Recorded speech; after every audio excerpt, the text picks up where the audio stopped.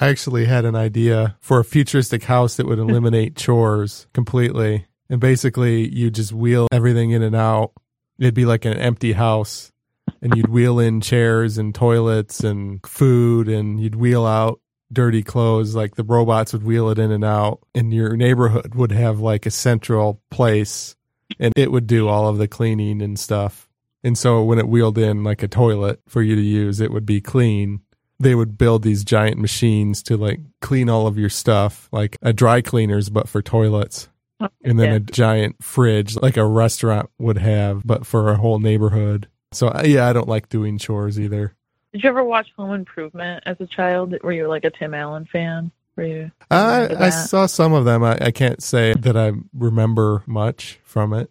I used to watch it. It was like the show I watched with my dad. Like it was kind of like art, which is weird because my dad's like not like a big like Tool guy, but like we just liked the comedy of it and we used to watch it. And like when it moved to a different night and my parents are divorced, so like I had to tape it and bring it over via tape to like watch on the VCR.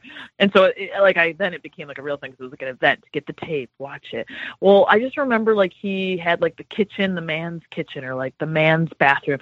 And every time the like end of the scene would be, they'd like close both the major doors and just like turn on, like in the kitchen one, I don't know if it was in the bathroom, which it should have been in the bathroom, but the kitchen, they'd like close these two metal doors and like the whole kitchen got deep cleaned. Like I'm doing air quotes, you can't see over podcast, but like deep cleaned. And I remember thinking like kind of what you're saying, where it's like, wow, it just cleans itself.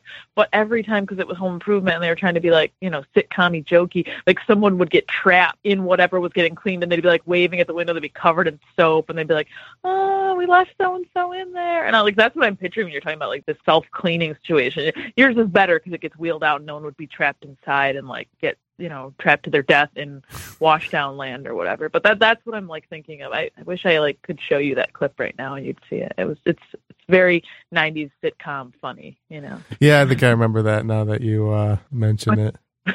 Walked you down the road. I'm comedian Tom Wolma. This is Amanda Brewington. And I'm Jackie Marpa. And this is Creativity Wasted. If you like this podcast, please subscribe and give a review or rating on iTunes, Google Play, Stitcher, SoundCloud, or wherever you got it. I have a website, creativitywasted.com, and I also started a Patreon. You can get uncut episodes, early access to episodes, notes about the ideas, and bonus stuff like that. You're listening to the Podcast Detroit Network. Visit www.podcastdetroit.com for more information. Thanks for listening.